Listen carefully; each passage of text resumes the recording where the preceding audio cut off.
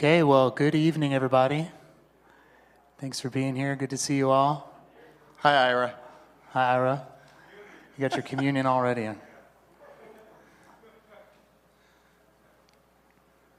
Man, there is quite the throng here tonight. This is awesome. It's good to see you all. And for those tuning in live, thanks for being here. Or if you're watching the video after, thanks. So this class, the title is, Should I Be Worried About the End Times? Should I be worried about the end times? Frightened. Frightened. Yeah. Sorry. So let me pray for us, and then we'll get started. God, we pray that you would lead us in a discussion of your word, and that you would call us, God, as your people, and lead us into ways that you're calling us to respond to these times, to consider these times, to love our neighbor, to love you, and God, to balance all these things that are pulling for our attention. God, give us wisdom, and we pray, God, for that peace that surpasses understanding, that comes from a place of trust in you. So God, give us wisdom as we speak tonight. Give us ears to hear your word. And we thank you for this opportunity that we have to open your word and study it. It is a blessing. So we thank you for that. In Jesus' name, amen. Amen. So here's what we're going to do tonight. We're going to have Tyler spend about 15 minutes or so setting the table. Then you're going to show us a couple of Bible project videos that are very helpful. Mm-hmm. Then I'm going to talk and try to limit it to about 25 minutes.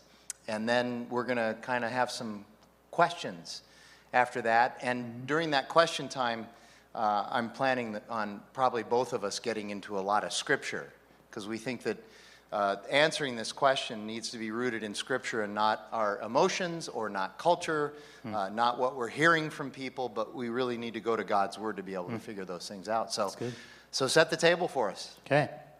Well, I want to start by trying to build some common ground here. And so the title for tonight is, Should I Be Worried About the End Times? And so underlying that assumption is that there is something that many of us might feel worried about on whatever level. Because if it is the end of the world as we know it, well, then I'm confused. I'm confused on what I should feel, what I should be thinking. How do I consider all these things? And to start with, I just want to bring up a reminder for us that our culture is fascinated with the end of the world. And for decades now, and still running, there are stories in movies and TV shows telling a variation on the apocalypse, the end of the world, and what that's going to look like. You look at the Terminator movies, the Hunger Games, and they go across genres too, into comedy like Zombieland, the Matrix trilogy, Planet of the Apes. Frank, I'm sure there's some just ringing through your mind too. But these all share in common, these are all ELE movies, extinction level event movies. And they span across... That's a new term for me. I've never heard that term. There you go. See, I'm learning something That's already. Free of charge. So there's something fundamentally fascinating about how the world's going to end to us. 28 Days Later, it goes into the horror genre along those same lines. The Quiet Place was a huge box office movie last year, and then there's a second one coming out in September this year. The Walking Dead, a TV show along those lines. Disney movies, too. My son's favorite movie is WALL-E. If you've seen that one, it is adorable, by the way. But WALL-E is a post-apocalyptic movie. It takes place after the end of the world as they knew it. And the Avengers, all the Marvel movies, I won't go too deep into this because Frank will actually fall asleep if I talk about it too much. But Endgame, which was all building towards for 10 years, is about preventing the apocalypse. That's what it's all about. And that, by the way, was the biggest box office movie of all time. And these movies have shaped our culture. They've defined generations. And, I might add, they've cooked a layer of fear into our psyche. And so we're fascinated by these movies and stories. And these days, we're inundated with the news, which sounds an awful lot like the end of the world the more we see it. There's an unprecedented global virus right now, killing hundreds of thousands of people, causing many of our friends to lose jobs. This is affecting even us. There's growing fears of a potential economic collapse that might come as a result of that. Many think there's an impending evictions crisis coming our way, where there's going to be a lot of newly homeless people out of work and then not able to pay their rent. And what's that going to do to our economy? There's wars and conflicts throughout the globe. If you remember back in January, the fires that raged through Australia, right? That was not that long ago. I was just looking up news since 2020 started, but it took a long time to get through. But I didn't even hear about this, but there was an earthquake that hit Salt Lake City, Utah. That was a 5.7 back in March. Interestingly, I saw the picture of this, it actually shook the Mormon temple there and actually knocked the trumpet out of Moroni's hands. Do you know that? That's it. It's over. I was like, wow, that's interesting. In May, there were locusts that were described as blotting out the skies in parts of Kenya, causing massive food insecurity and issues there, food scarcity. Las Vegas had locusts too. Wow. It's been a busy year. My wife has sent me many memes that describe 2020 as a dumpster fire of a year. But the protesting and riots that are still happening throughout the country, hitting home even in parts of Phoenix here and causing that curfew that kicked in for us. There are murder hornets still invading the country. Okay, this is the fun part of my job. I got to research a little bit about murder hornets, okay? Did you know their stinger is a 1/4 inch long? Think about that, okay? They have a 3-inch wingspan. What other bug do you know that's described by its wingspan? It's ridiculous. Okay, last thing. Do you know they can fly up to 25 miles an hour? Do you know that? That's a little faster than I can run, which is a problem.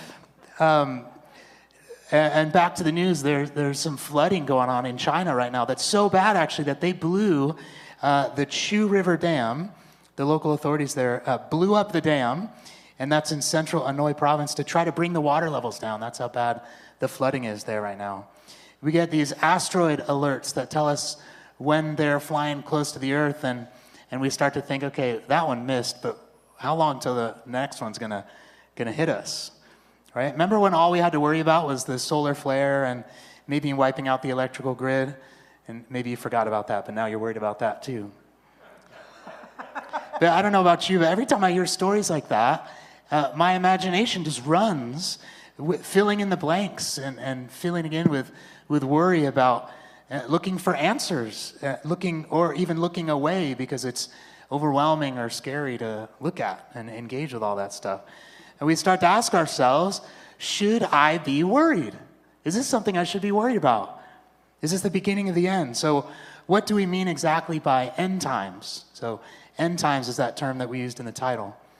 If you've done any digging into what the Bible has to say about end times, you probably didn't find a super clear, singular answer on exactly what that means. You may have walked away even more confused than when you started. So you thought, okay, I'll dig into church history. I'll look at what scholars and church fathers have to say. And what you find there is that there are very smart, Bible-believing theologians and scholars who hold widely differing interpretations on some key scriptures related to the end of the world and what the Bible says about it. It's all complicated. It can even be divisive, and it can even seem irrelevant to some people. Why bother worrying if I'm a pre-millennialist or post-millennialist or amillennialist? There's a new term, pan-millennialist, which is the belief that it'll all pan out in the end. Yeah. But That's what I am. I'm a pan-millennial. Nailed it. I practiced the delivery of that. Okay. But the point is it even worth worrying about all these terms and all these things if it's so hard to understand? Is it even worth it? So that's why we wanted to do this class, because I think we're all feeling these things. Those here and those watching are feeling these things on one level or another. And as your pastors, we want to do what we can to help bring clarity to the call of Christians in this season. And so we should touch on briefly, why one night? About a topic this broad, why one night? Why do we feel like we can do it in one night? Well, two things. Our guess is that most folks are seeing what we're seeing and wanting more clarity on the specific question we're asking, which is, should I be worried? More than a deep scholarly dive into the totality of the end times. The second reason is there are so many other resources that do that in way more depth than we even could with a Wednesday night class series, however long. You were saying you did one at your previous church, Paradise Valley Community, for 11 weeks? 11 weeks, more than an hour every night. And we still just kind of scratch the surface. Just scratch the surface. So in lieu of that, we're going to share at the end of the class a list of resources for those who are interested to do more of a deeper dig into this with your families, with your communities and friends and things like that. So we're going to do one night just to try to speak to the tension that we think most people are feeling. That kind of is this something I should be worried about? So we do, however, think this is a question worth digging into. And so we definitely are excited to share with you tonight because these are important world-shaping events happening right now. These are culture-defining events. My kids are going to remember the coronavirus thing for the rest of their lives. So this is shaping a generation. So there's no way we could say these things don't matter. Of course they matter, and we should engage with these things. So here's a great quote to start the night with to kind of get us thinking here, and then I'll walk us through, as Frank did briefly, just kind of remind us how the rest of the night's going to go. So here's the quote. The main problem facing the human race is not that it's on a collision course with an asteroid. Our problem is far worse. Think about that. We are on a collision course with a holy God who's coming to judge a sinful world.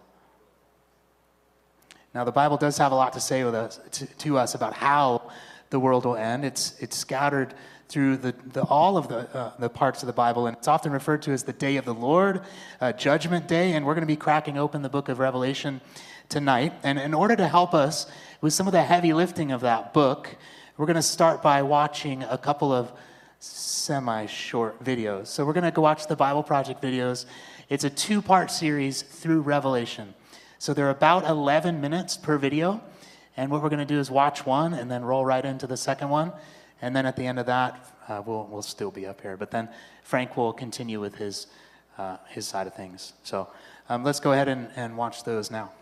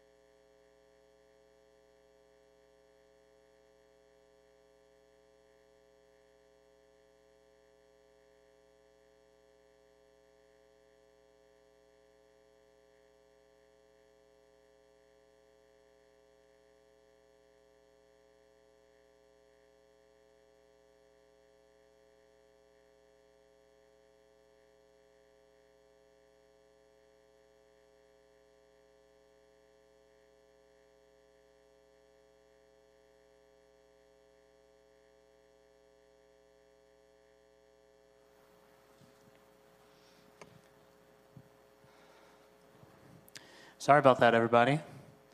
While they work to figure that out, we're just going to jump ahead. So we may come back to the videos. If not, we'll just have a link for people to be able to go watch them on their own or something. Okay. So, you want me to jump in? Are you ready for me to jump in? Yeah, let's do it. Okay. That quote you gave is a sobering quote. Yeah. And I think frankly, I think that's at the root of what our biggest problem is. So many people want to learn about and talk about the book of Revelation, but when you start talking to them about it, it's almost as if chapters 1 through 3 don't exist, and they're not that interested in chapters 21 and 22 either. It's all what I would call the Dungeons and Dragons special effects stuff in chapters 4 through 20 that people seem so obsessed with. What the problem is with that is that we forget that before you get to the special effects that start in chapter 4, there are real warnings to real churches in that area from Jesus. This is not John writing this. John is the scribe. John is the secretary. He's recording what Jesus is telling him to write to these 7 churches, and these 7 churches really represent the comprehensive view of the entire church through all times. In other words, these 7 letters are also written to us today.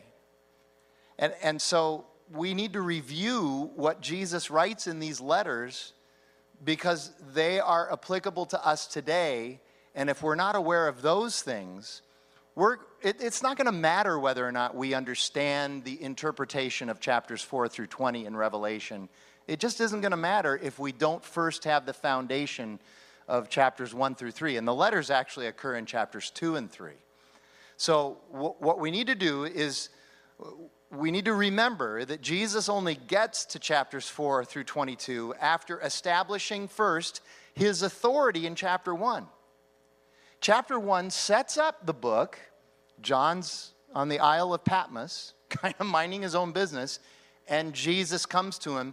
And Jesus comes to him in a vision that is all about making sure that John and the rest of the people who receive these letters, including us today, understand Jesus' complete and total authority to be able to write these letters. That's what chapter 1 is. And then chapter 2 are these 7 letters that Jesus writes to instruct the churches on how to live while we wait for his second coming. Now, I would think that would be important for us as Christians, not to be worried about what's going to happen, when's it going to happen, what day is Jesus coming. I want to know all of this before everybody else. I want to be on the inside. Instead, Jesus has actually told us what we need to know. He's given us instructions on how we are to live our lives while we wait for his advent, his return. And so these letters, these 7 letters, if you take them and compile them together, every time I've ever heard these letters taught, and this is a great way to teach them, the letters are taught one by one. Here's the letter to the church at Ephesus. Here's the letter to the church at Philadelphia. Here's the letter to the church at Sardis.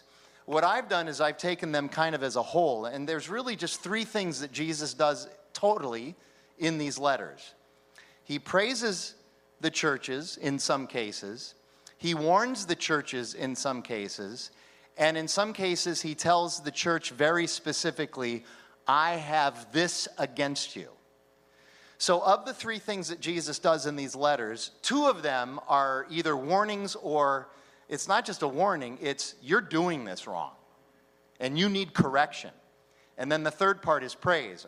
I admit, I'm going to lean into not the praise parts. You can read the letters and see what the churches are doing well.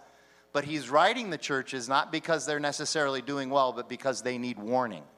And so I'm going to lean into the warnings, and sometimes they're just warnings. Sometimes he starts by saying, but this I have against you. So here's the first letter, Ephesus. He starts out by praising Ephesus with what they're doing and what they have done, but then he says this, you have a problem.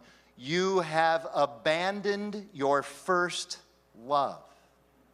You're running around doing all this churchy stuff, but you're doing it without me, without Jesus.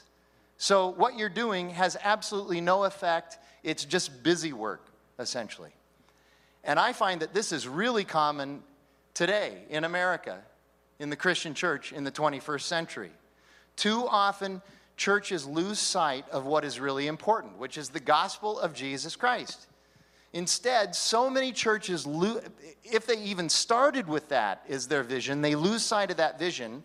And so the church becomes about something else. It becomes about being a social movement of some sort, or it becomes a social club of some sort. And Jesus is completely left behind.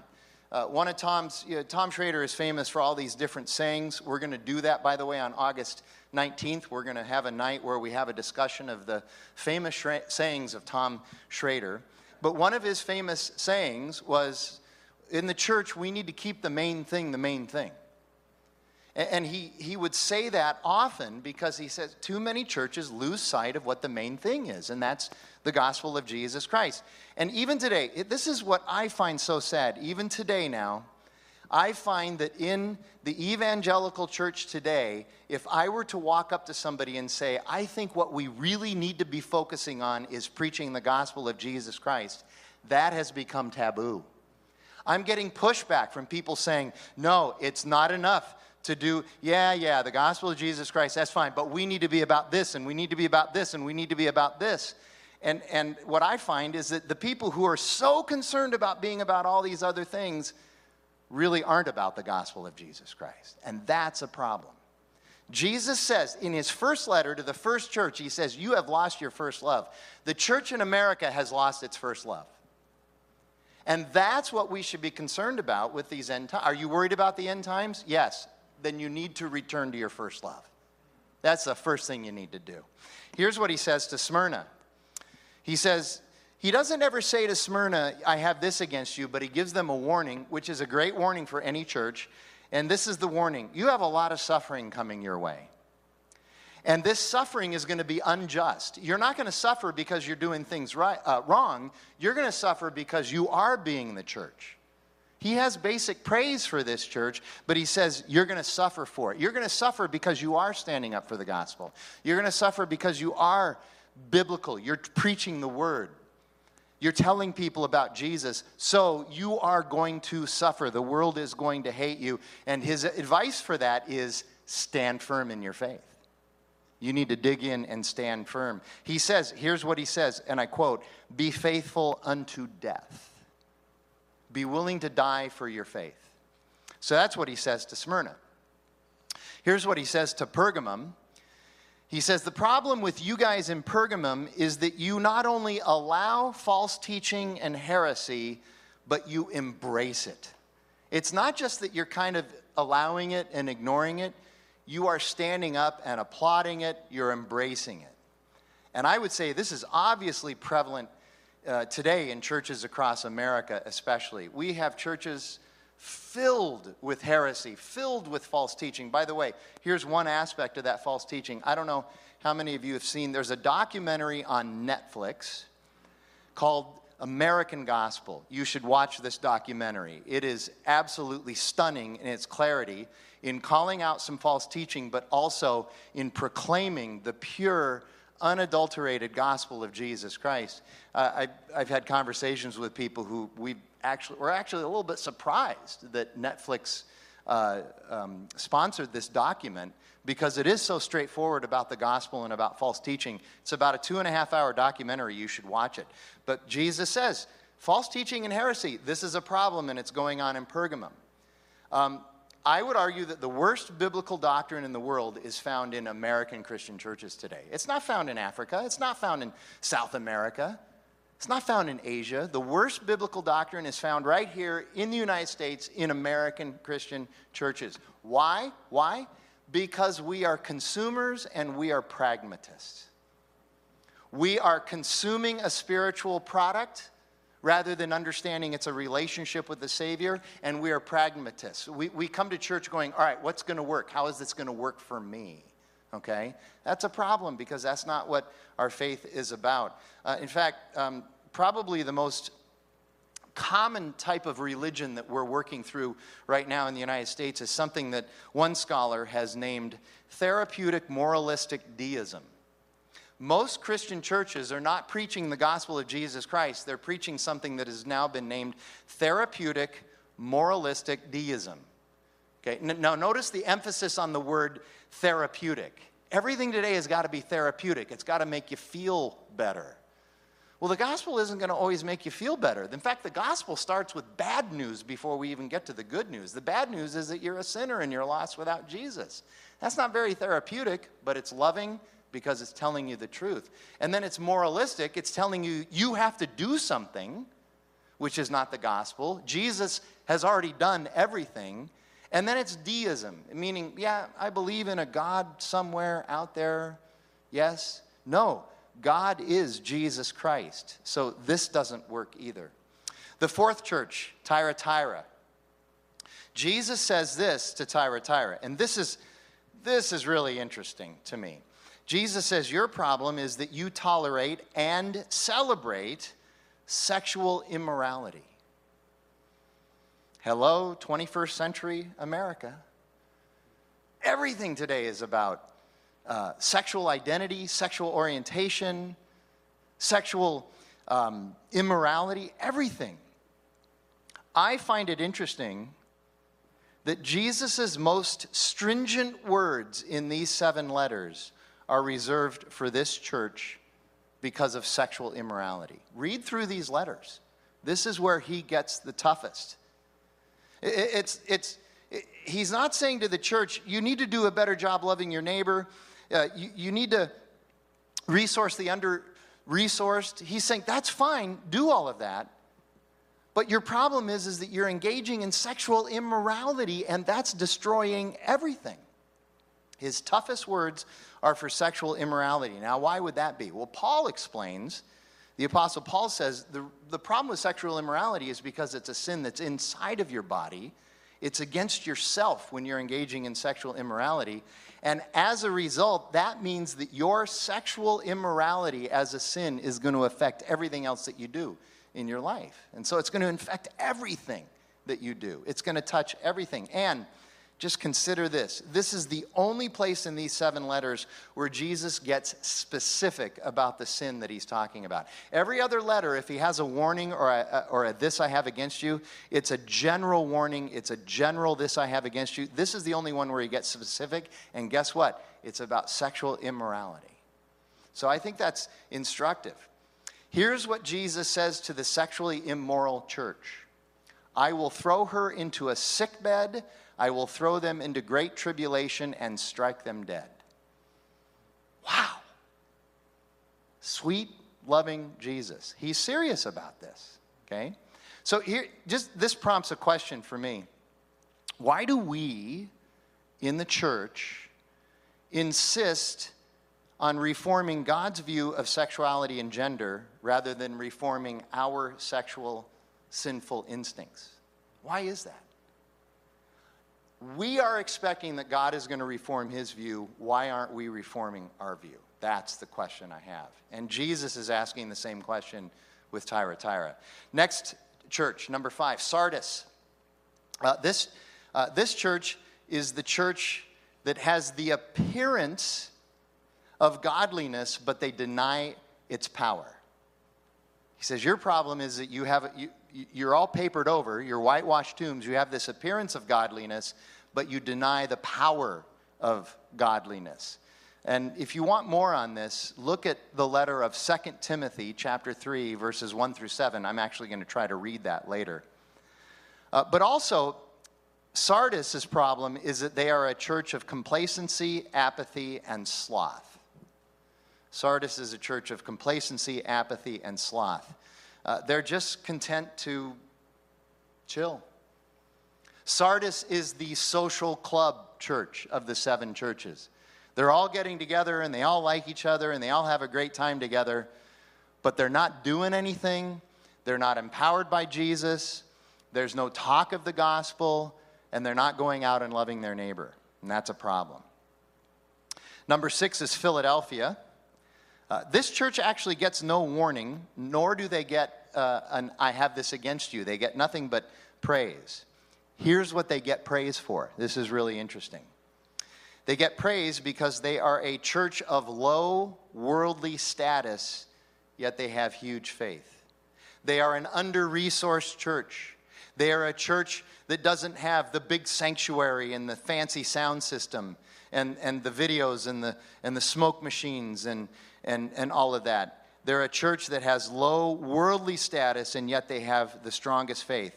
And Jesus says that because this is true, they will actually have power. They're the ones that are going to have actual power. And then the last church, number 7, Laodicea. This is a pretty famous passage. This is the church that Jesus says to them, you know, you're not hot and you're not cold. You're lukewarm. And so if I put you in my mouth, I'm going to spit you out because you're lukewarm. And I get that myself. Jackie will tell you that I like my food and drink, I like it either way too hot or way too cold. I don't like anything in the middle. It's just not, I don't know. There's something about it I don't like. I like my coffee extra hot. I like my soup extra hot. I like my Mexican food extra hot, spicy and temperature-wise. And I like my sodas cold. I like cold water. I don't like tepid water. I don't like lukewarm water. So he says, I would spit you out of my mouth because you're lukewarm. And by the way, literally, if you go into the Greek, what Jesus actually says there is, I'm going to vomit you out of my mouth. I mean, this is not pleasant language. Here's another way of saying this. This is what Jesus says to the church at Laodicea. You are a church that is good for nothing. You are a church that is good for nothing. Now, here's what's interesting about Laodicea. This city, this ancient city in the first century, was famous for their healing springs, like a whirlpool bath, their healing springs and their salves. Yet these healing springs don't work if they have lukewarm temperatures. They only work if they're hot or if they're cold. So there's kind of a metaphor that's going on here. Here's another way to describe it.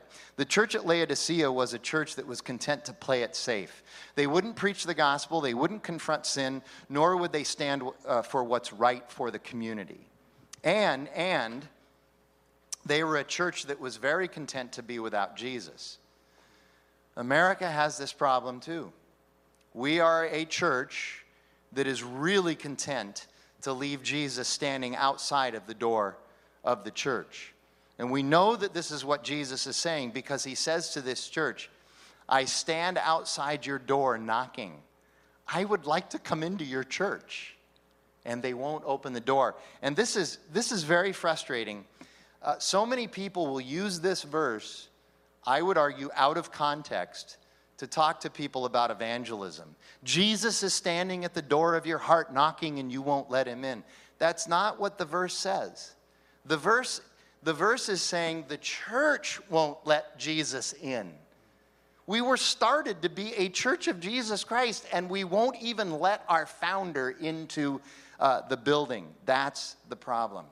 Jesus is saying, I'm the founder of your church, and you're not even letting me in. I'm the one that powers your church, and you're not letting me in. So, here's what should be heard before you get into the Dungeons and Dragons stuff of Revelation 4 through 20. All of this stuff is all going on in the American church today. And not just a little bit. It's an epidemic in our church. But it's also nothing new. It was happening in 90 AD as well. In other words, here you go. The road to destruction is wide and many are on it, but the road to life, the road to the kingdom of God is narrow and very few people find it. And that's been true for 2,000 years. And that's why we need stuff like we need stuff like this to direct us back to what's important. So taken together, here's what I would argue the 7 letters say in sort of a summary statement. This is what Jesus is saying to every church everywhere today and back then. He's saying to those churches in the first century, you have a choice that's set before you. You will either live by the spirit of the Roman age or by the Spirit of God. You will either compromise or you will be faithful. And there's no in between. There's no hedging your bets. You're either all in or all out. So here's what he's saying to us today. Every local church in America today, he's saying this. You have a choice set before you. You will either live by the spirit of the postmodern, progressive 21st century age of meism, consumerism, and instant gratification, or you will live by the Spirit of God. You will either compromise and go with the crowd and comfortably do what is cool and acceptable in the moment, or you will be faithful to your Savior and His Word. And there's no in between. There's no hedging your bets. You're either all in or all out. By the way, if you're thinking that you have a choice set before you language sounds familiar, look in Deuteronomy chapter 11, verses 26 through 28. This is what God says to His people before they enter the promised land. He says, I'm setting before you a choice. You can follow me and my commands, or you can follow the culture and the world. And if you follow me and my commands, you're going to be blessed. Not always the way you think you're going to be blessed, but we will be in relationship and you'll be blessed. And if you turn your back on me, there's going to be some problems. And there were problems for him. So it's essentially the same theme that we're hearing. So here you go. We asked this question, should I be worried about the end times? Here's what I'm worried about. I'm most worried that we're not being biblical. I think that's what we should be worried about, is whether or not we're even living by the Bible. We're so distracted with when is he coming? Is this a sign? Have I figured out the formula? If I just assign numbers to the different Greek words and then I can figure out exactly when Jesus is coming. Oh, by the way, it's next week. Guess I don't have to go to work next week. You know, we're so distracted with all that stuff rather than just looking at Scripture and hearing what Scripture has to say to us in instructing us at this time. So, yeah, that's really good. Hold that thought. We're going to unpack that more. Caleb said that the video is ready. So once again, we're going to watch 2 videos. They're each about 11 minutes or so, and it's going to give us. It's actually probably helpful that you spoke first because it's going to give us a framework for some of this conversation we're going to have. They're going to do some of the Dungeons and Dragons stuff. They're going to get into the Dungeons and Dragons type stuff. Cool. All right, so let's watch those.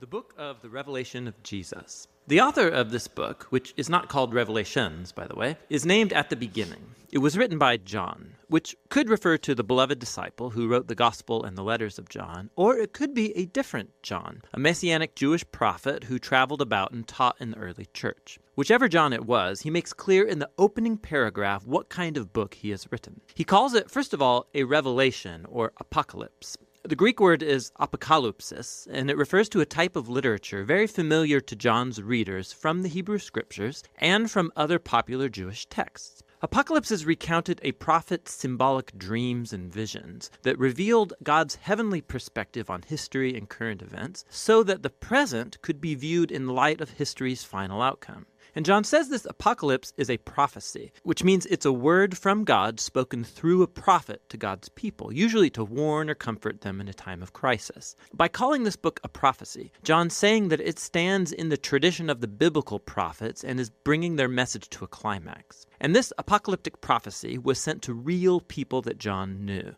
The book opens and closes as a circular letter that was sent to 7 churches in the ancient Roman province of Asia. Now, 7 is a meaningful number for John. It's a symbol of completeness based on the 7-day Sabbath cycle in the Old Testament. And John has woven 7s into every single part of this book. Now, with this opening, John has given us clear guidance about how he wants us to understand this book. Jewish apocalypses communicated through symbolic imagery and numbers. It is not a secret predictive code about the timing of the end of the world. Rather, John is constantly using these symbols that are drawn from the Old Testament, and he expects his readers to go discover what the symbols mean by looking up the text he's alluding to. Also, the fact that it's a letter means that John is actually addressing the situation of these first century churches. And so while this book has much to say to Christians of later generations, the book's meaning must first be anchored in the historical context of John's time and place and audience. Which brings us into the book's first section, Jesus' message to the 7 churches. John was exiled on the island of Patmos, and he saw a vision of the risen Jesus exalted as King of the world. And he was standing among 7 burning lights.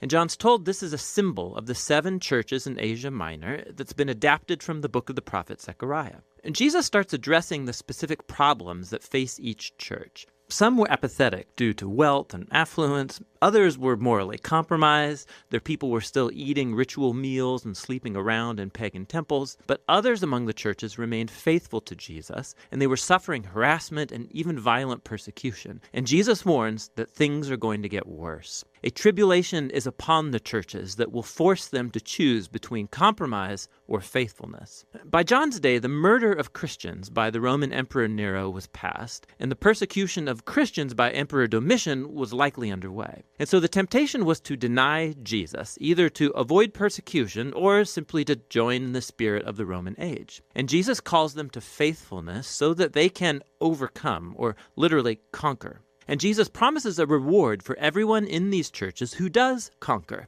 Each reward is drawn directly from the book's final vision about the marriage of heaven and earth. And so this opening section, it sets up the main plot tension that will drive the storyline in this book. Will Jesus' people endure? Will they inherit the new world that God has in store? And why is faithfulness to Jesus described as conquering? The rest of the book is John's answer.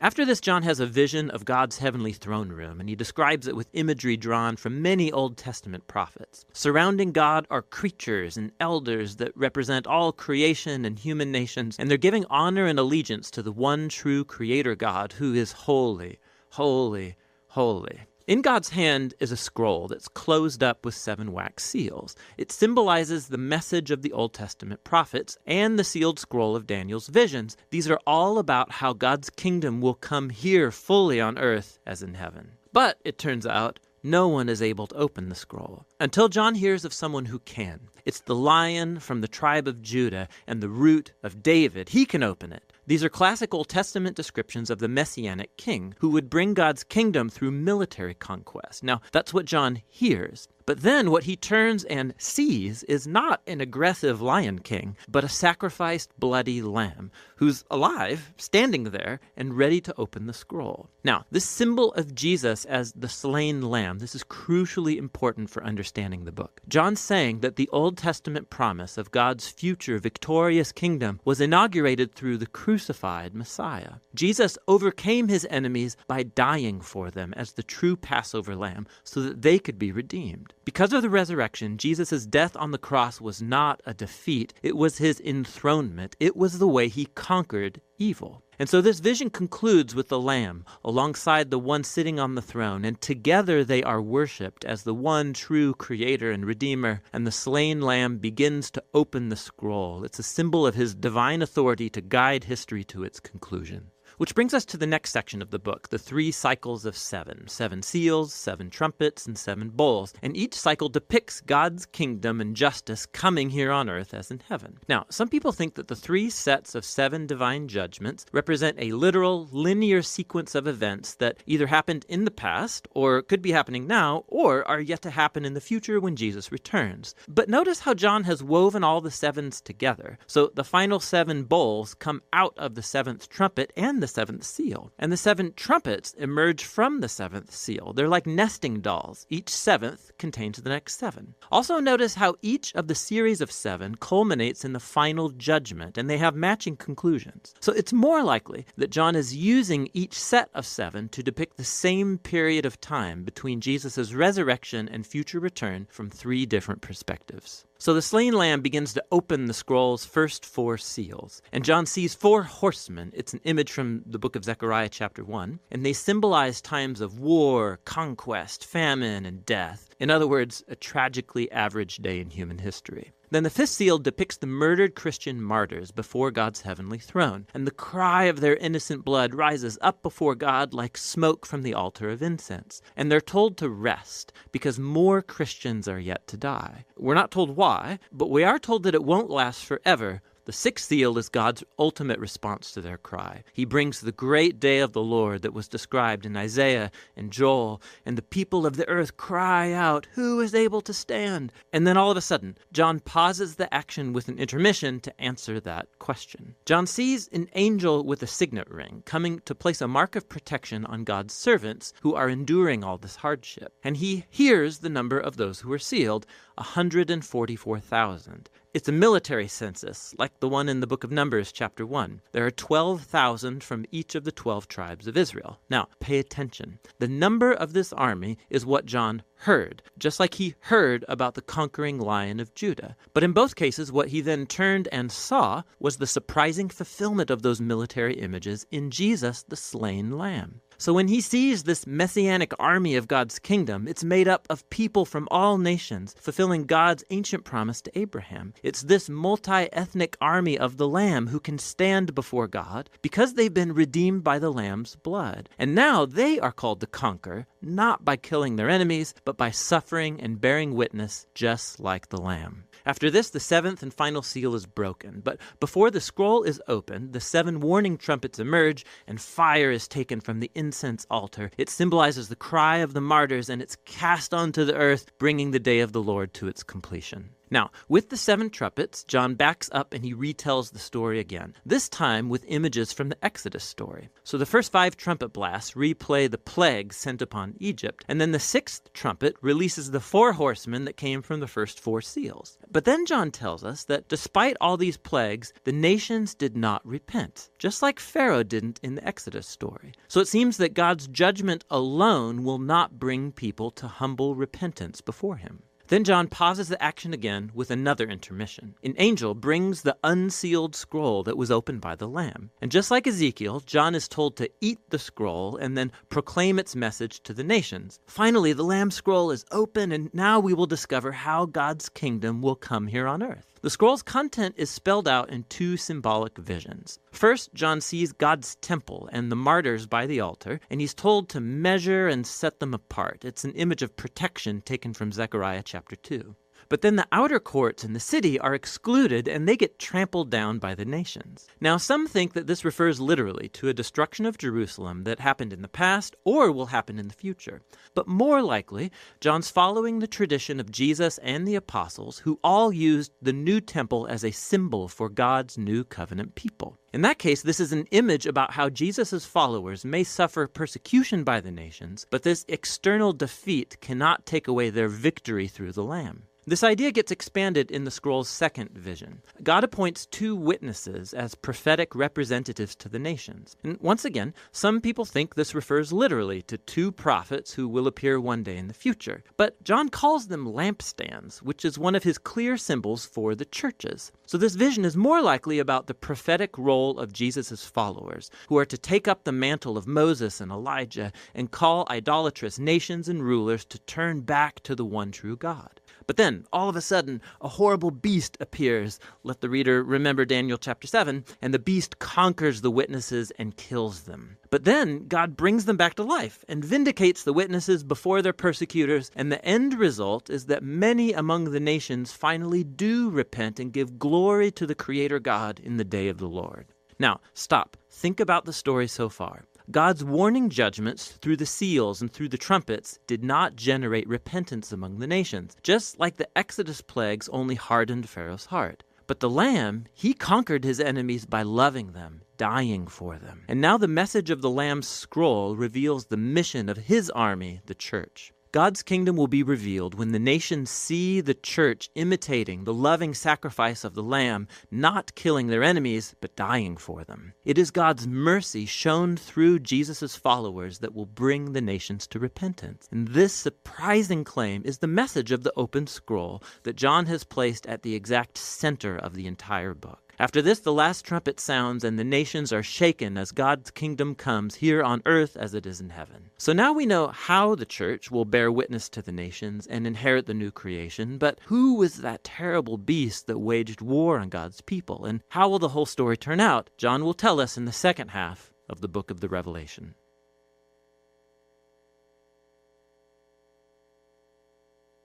The revelation of Jesus given to John the prophet. In the first video, we explored how John composed this apocalyptic prophecy as a circular letter to 7 churches in Asia Minor to challenge and comfort these Christians who were suffering from apathy and persecution under the Roman Empire. We also encountered John's main symbol for Jesus, the slain Lamb, who conquered his enemies by dying for them. He is the one who opens up the scroll containing God's purposes to bring his kingdom on earth as in heaven. The scroll's opening brought warning judgments like the plagues of Egypt, and like Pharaoh, the nations do not repent. And then John introduced the multi-ethnic army of the Lamb, and the opened scroll revealed their strange mission. It's to follow the Lamb by bearing witness to God's justice and mercy before the beastly nations, even if it kills them. And they will conquer the beast by laying down their lives just like the Lamb, and this will move the nations to repentance. In the remainder of the book, John will fill out his portrayal of this beast and his war on God's people and how the whole story ends. After the 7 trumpets, John stops the drumbeat of sevens with a series of visions that he calls signs.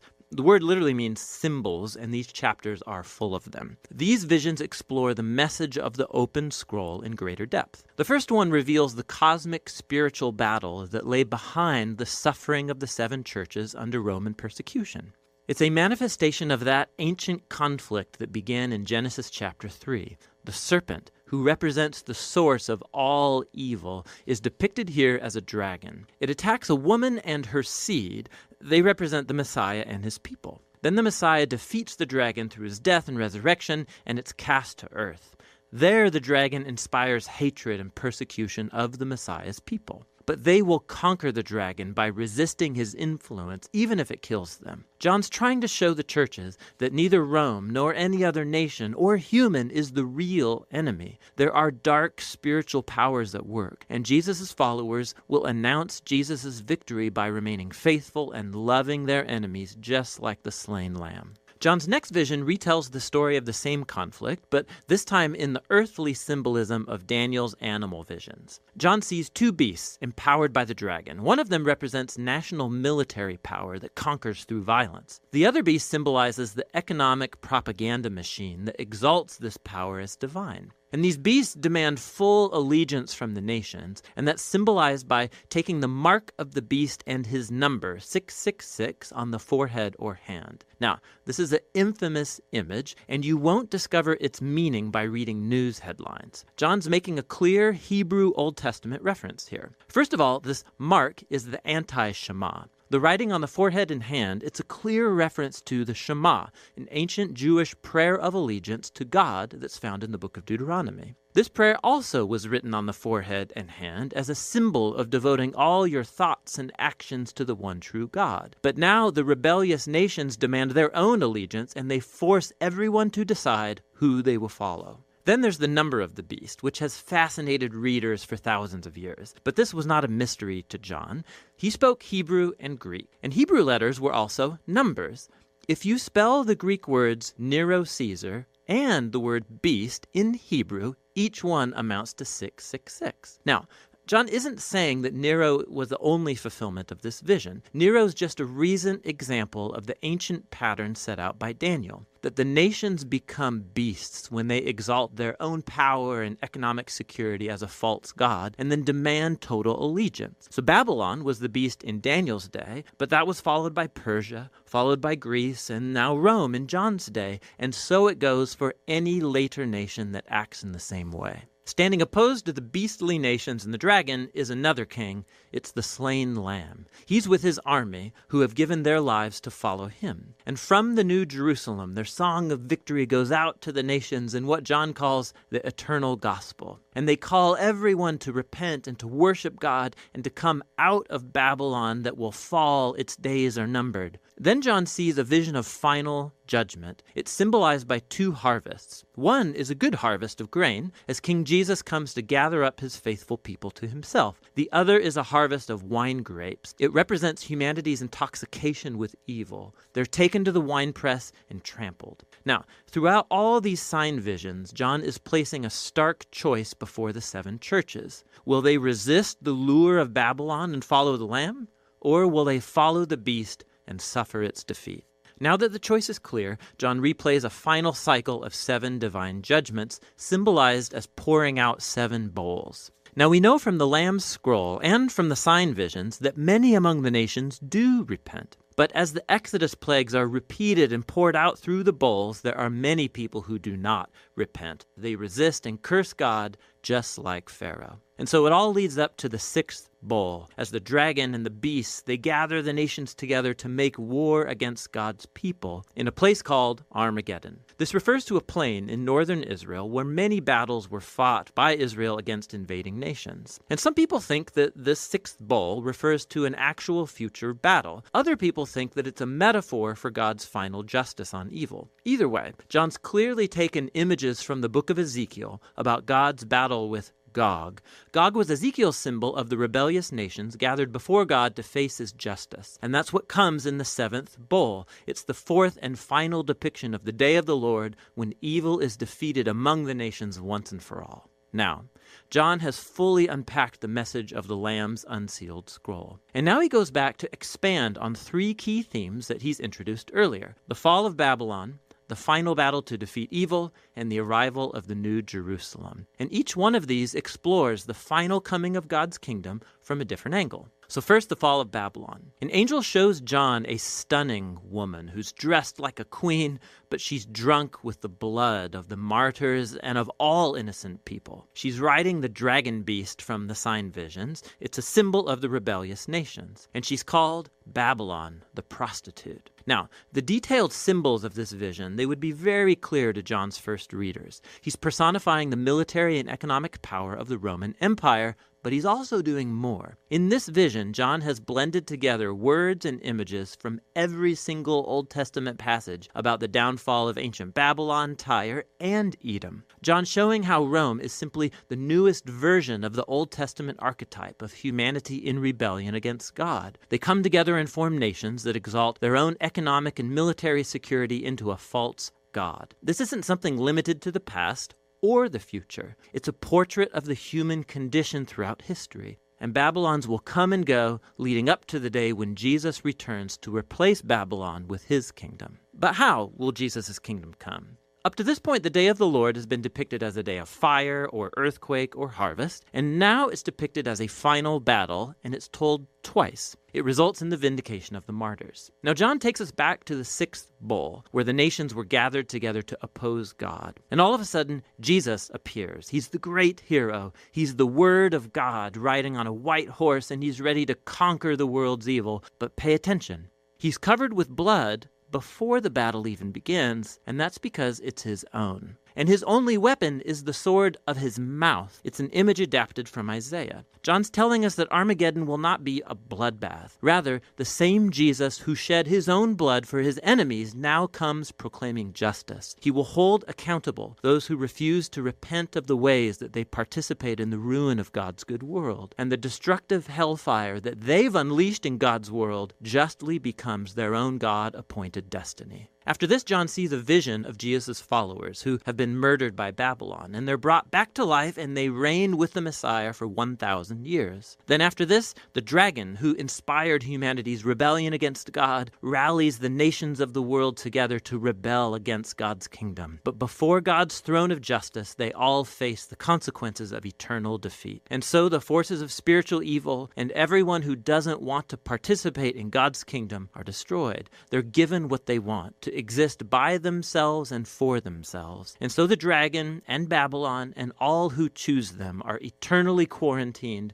never again able to corrupt God's new creation. Now, there's a lot of debate about the relationship of the 1,000 years to these two battles. There are some who think it refers to a literal chronological sequence. Jesus' return, followed by a 1,000-year kingdom on earth called the millennium, followed by God's final judgment. Other people think that the 1,000 years are a symbol of Jesus' and the martyrs' present victory over spiritual evil, and that the two battles depict Jesus' future return from two different angles. Whichever view you take, the main point is clear. When Jesus returns as king, he will deal with evil forever, and he'll vindicate those who have been faithful to him. The book concludes with a final vision of the marriage of heaven and earth. An angel shows John a stunning bride that symbolizes the new creation that has come forever to join God and his covenant people. God announces that he's come to live with humanity forever and that he's making all things new. John's vision here is a kaleidoscope of Old Testament promises. This place is a new heavens and earth, a restored creation that's healed of the pain and evil of human history. It's also a new Garden of Eden, the paradise of eternal life with God. But it's not simply a return back to the garden, it's a step forward into a new Jerusalem, a great city where human cultures and all their diversity work together in peace and harmony before God. And in the most surprising twist of all, there's no temple building in the new creation, because the presence of God and the Lamb that were once limited to the temple now permeate every square inch of the new world. And there's a new humanity there, fulfilling the calling placed on them all the way back on page 1 of the Bible to rule as God's image, to partner together with God in taking this creation into new and uncharted territory. And so ends John's apocalypse and the epic storyline of the whole Bible. John did not write this book as a secret code for you to decipher the timetable of Jesus' return. It's a symbolic vision that brought hope and challenge to the 7 first-century churches and every generation of Christians since. It reveals history's pattern and God's promise that every human kingdom eventually becomes Babylon and must be resisted in the power of the slain Lamb.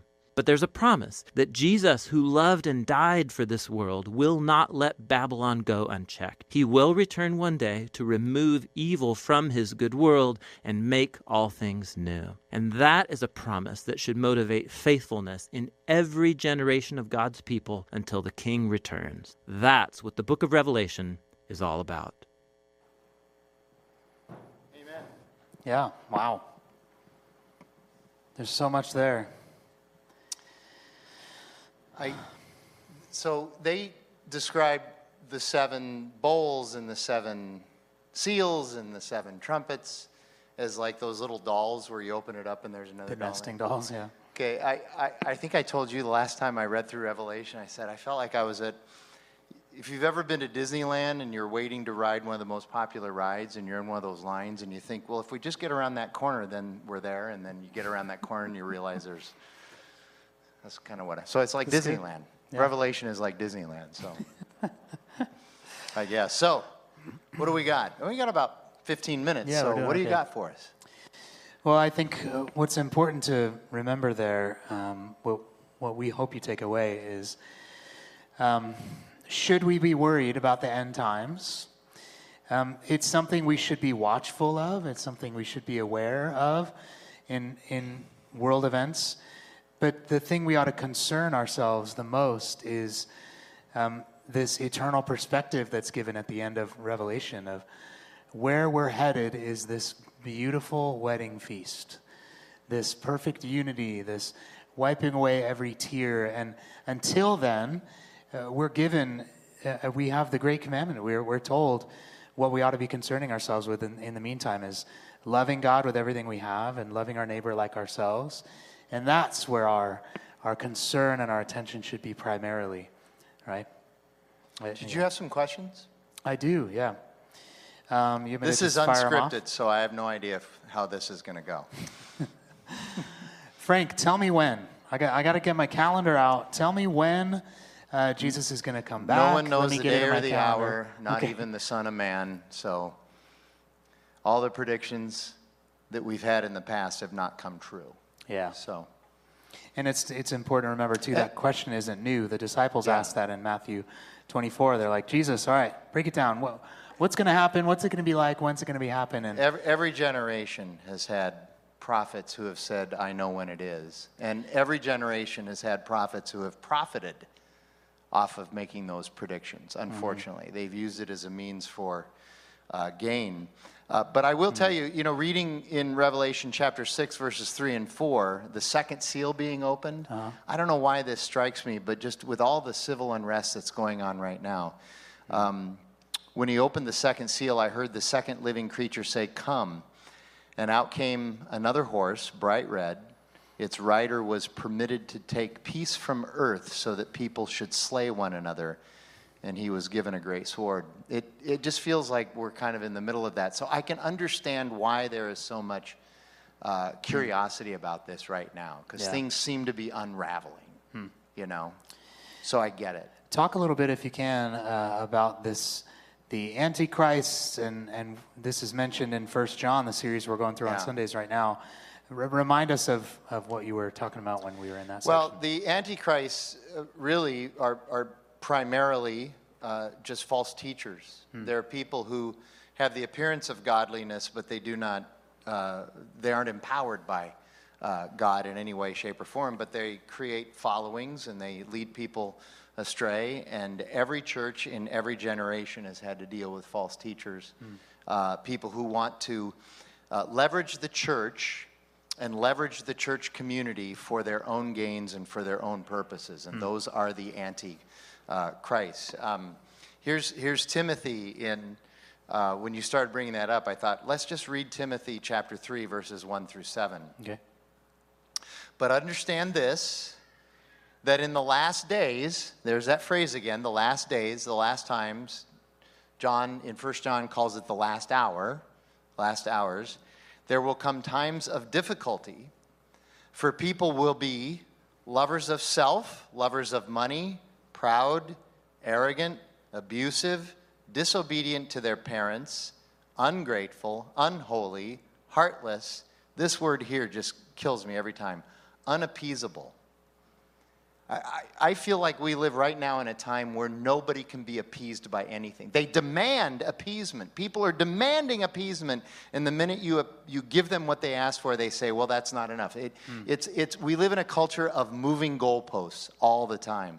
So that one, I would say, is pretty clear that we're in the midst of that right now. The problem is that Paul was writing this in 63, 64 AD, and it was happening then, too. So in 64 AD, they're all walking around going, you can't appease anybody. We must be in the last times. Jesus is putting on his sandals. He's going to be here next week.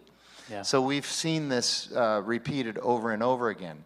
And we're in the midst of it now. They're going to be slanderous, without self-control, brutal, not loving good, treacherous, reckless, swollen with conceit, lovers of pleasure rather than lovers of God, having the appearance of godliness but denying its power. And then Paul says this, avoid such people. Avoid the antichrist. Avoid the false teachers. And avoid the people who follow the false teachers. That's what he's saying. For among them are those who creep into households and capture weak women, burdened with sins and led astray by various passions, always learning and never able to arrive at a knowledge of the truth. That is a picture of what we're living in today, everywhere. So that would be my short answer on the Antichrist at this point. Yeah. So you kind of hinted at it there, but I'm going to make you say it. Do you think we're currently living in the end times? Yes, we are, but the end times started when Jesus ascended, so yeah, sorry. You know, and I don't know who the Antichrist is. I thought I knew. I thought it was Miley Cyrus, but she's kind of past her prime, so it's not her. So it turns out it wasn't her. It wasn't her. Okay. Yeah. It's interesting in the video they talk about the mark of the beast. I think that's something that he hints at there has just captured our imagination. Should we be worried about that mark of the beast? Would we accidentally get that somehow? Should we be worried that it's the vaccine for the coronavirus? It is. Or it's going to be the vaccine for the coronavirus. This microchip that Bill Gates is making. They're going to put the chip in there. Bill Gates is behind it all. I have evidence. I'm reading blogs, and you can trust all the blogs. Trust me. And I think that when we see news like that, some of us tend to see that and go, wait, okay, is that the mark? I don't mean to be flip about that, but here's why I am flip. Some of you in this room are old enough to remember this. Remember when all the grocery stores started coming out with their little cards where you scan the card before they start scanning your stuff and you get discounts on your groceries? I cannot tell you how many Essays were written by well-meaning Christian leaders who were saying, do not sign up for the discount card at Safeway or Kroger or wherever it is, because it's the mark of the beast. It's a sign of the end times. They're getting all your information. Yeah, of course they're getting all your information. They have it anyway. Anybody who has a cell phone, they've got all your information. I hope you understand that. It's very possible that this is the mark of the beast. Right here. We've already got it. The problem is, I think, and I think Allison said this morning, and the videos said the same thing. You will be asked to make a choice. Are you going to have the mark of Christ? Are you going to confess your belief in Christ? Or are you going to accept whatever that mark of the beast is? And the mark of the beast could very simply just be the fact that you are following the culture rather than following Christ. Mm-hmm. And you are making a decision to do so. It's not a bait and switch. You're not going into a grocery store to buy something and the next thing you know, they've got all your information. That's not what it's about. Yeah. Okay? Yeah, I think the clearest picture that he gave there was that it was an anti-Shema marking. Right. Anti the marking of God's people. It's an identifying who you're following. And you're pretty much willingly saying, yeah, I'm going to follow God, you know. I had a question I was going to answer myself. There's this book is one of the resources we'll recommend here in a minute here, but it's the question, how should we live while we wait? And Matthew 24 gets into this a lot. Jesus is talking about the end days. And this is what he says his followers should be like in the meantime. We should be like a homeowner who stays awake at night so he's prepared when the thief tries to break in. We should be like a servant who's hard at work doing his job when his master returns. We should be like a bridesmaid who brings extra oil for their lamp so that when the groom appears at midnight, they'll be ready to light their lamps and join the wedding procession. We should be like a servant who faithfully invests his master's money while the master's gone on a long journey. I just thought that the way that Jesus kind of captured what we ought to be concerning ourselves with in the meantime was really That's helpful. how he answers all these questions. He doesn't answer the question. He answers with the question you should have asked. Mm-hmm. In other words, what should we be doing in the meantime? That's good. You know? I think we could wrap with this. I want to read 1 Thessalonians chapter 4. Because this is, 1 Thessalonians chapter 4 is in the context, again, of Paul writing about how we're supposed to be in the end times as we wait expectantly for the arrival of Jesus. This is all of chapter 4 of 1 Thessalonians is about this. And there's a middle paragraph in there that when you read it, I think it just it can floor you with what Paul is saying, how you should be acting. And it is the exact antithesis of how most Christians are behaving today. Okay, so let's start, though, in the very beginning. It's interesting the emphasis that Paul puts on the problem with sexual immorality in the first part of this chapter. He says, finally then, brothers, we ask and urge you in the Lord Jesus Christ that you receive from us how you ought to walk and to please God, just as you are doing, that you do so more and more. So he's saying, here's how you're supposed to be living in anticipation of the return of Christ, okay? For you know what instructions we gave you through the Lord Jesus. For this is the will of God, your sanctification, that you abstain from sexual immorality. That's his first one, right out of the gate, okay? That each one of you know how to control his own body in holiness and honor, not in the passion of lust like the Gentiles who do not know God.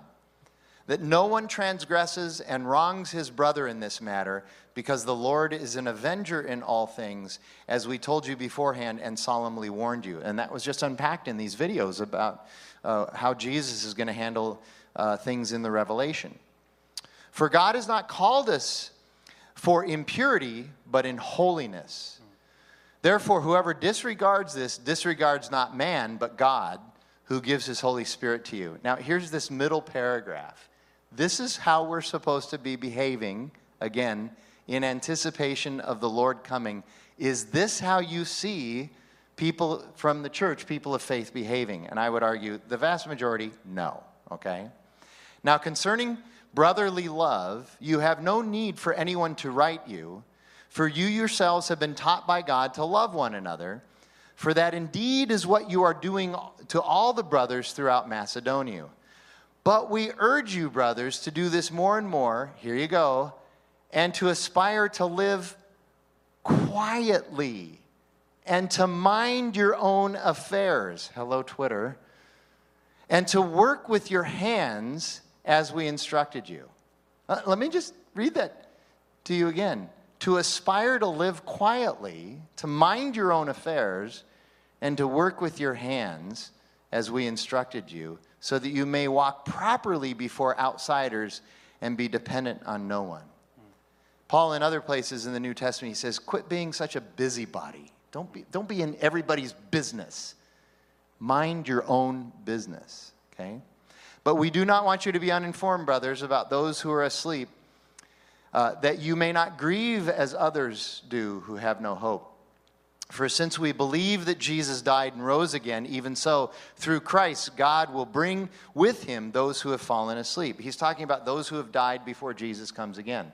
You and I might, certainly I will die before Jesus comes again. You might die before Jesus comes again.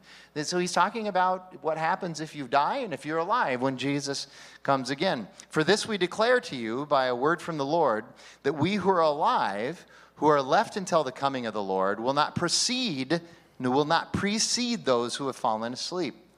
For the Lord himself will descend from heaven with a cry of command, with the voice of the archangel first, with the archangel and with the sound of the trumpet of God, and the dead in Christ will rise first. So he's giving a little bit of detail of what it's going to be like when the New Jerusalem is ushered in. The dead in Christ are going to rise first, and then eventually we will be, of us who are still alive, will be caught up with him. Then we who are alive, who are left, will be caught up together with them in the clouds to meet the Lord in the air. And so we will always be with the Lord. Therefore, encourage one another with these words. And the idea is that once we're caught up with Jesus in the air, he will keep coming down here to restore creation into the New Jerusalem. It's a beautiful thing. Well, let's take a look at the resources for further study, and we really do hope that you'll consider going deeper into the book. I mean, the best plan for tonight would have been to take many more hours and actually just read through the book of Revelation, but we took that shortcut with a couple of videos. But we hope that you do engage with the scripture, and there we go. Do you want to talk about any of these up here, Frank? Yeah, let me look at them. So, I'm of course, I'm familiar with the Bible Project and all their stuff. I am most familiar with N.T. Wright's book, Surprised by Hope, and Heaven by Randy Alcorn. Heaven, this book is a thick book in terms of lots of pages, like about 700 pages, but it's a very easy read, and he has a lot of helpful insight, so I can recommend. Many of you know Randy Alcorn. He's written lots of books, and he's written a lot of shorter books that are very helpful. But that's a helpful book about this topic. N.T. Wright's Surprised by Hope, for me, was a benchmark book in reading about end times and what happens and all of that. This was really a helpful book, but I have to give a little disclaimer about this book. There is a chapter in there that N.T. Wright writes about hell, where he confesses that he's just not on board with the doctrine of hell. And so that's a little bit challenging for somebody that I really trust as being a great biblical theologian, but he struggles with the doctrine of hell, and at least he admits that. Yeah. You know, and he says, I know what the Bible says about it, I just really struggle with it. So if that is something that might bother you in reading this book, then don't read the book. But the rest of the book I found really helpful to me. Yeah, and the Bible Project are the people who made the videos we watch, but they have a podcast where they dig in. They actually go through the book of Revelation in eight weeks, 8 different series. This book, the red one there, How Will the World End? It's really small and quick, and it's made to be really easy to read. And as well as the podcast, you can kind of take it as you go. The Reading Revelation Responsibly is an in-depth commentary, really scholarly work, so it'd take you some good time to work through that one. So yeah, plenty of resources there for further study, and we hope you do engage with that. The best thing we can do with conversations and fears like these of, man, I'm worried that we're in the end times, or worried of all these news reports pointing us towards that. the best thing you can do is get that conversation out in the open with fellow believers, Christians who love you and know you, to dig into that together and see what God's word really says. Anything Great. you'd want to add to send us off? I think you can pray for us, and we'll Okay. be all set. Well, thanks for watching. Thanks for those who were able to be here. We hope it was encouraging for you. And let me pray for us. God, thank you for this view that your word has on that you are a good God, you're a loving God, but you're also a righteous and holy God who will come to judge. And man, many of us need to hear that right now with those who are protesting in the country. Need to hear, God, that you're not passive. You're not just allowing these things to happen and you'll never deal with them, but your word says that the blood of the innocent cries out and you are going to come and make all things new. And so, God, give us that eternal perspective and may it fill us with hope and love, and let us busy our hands with the task in front of us that you're calling us to each day. Help us to be faithful, God. In Jesus' name we pray, amen. Thanks, everybody.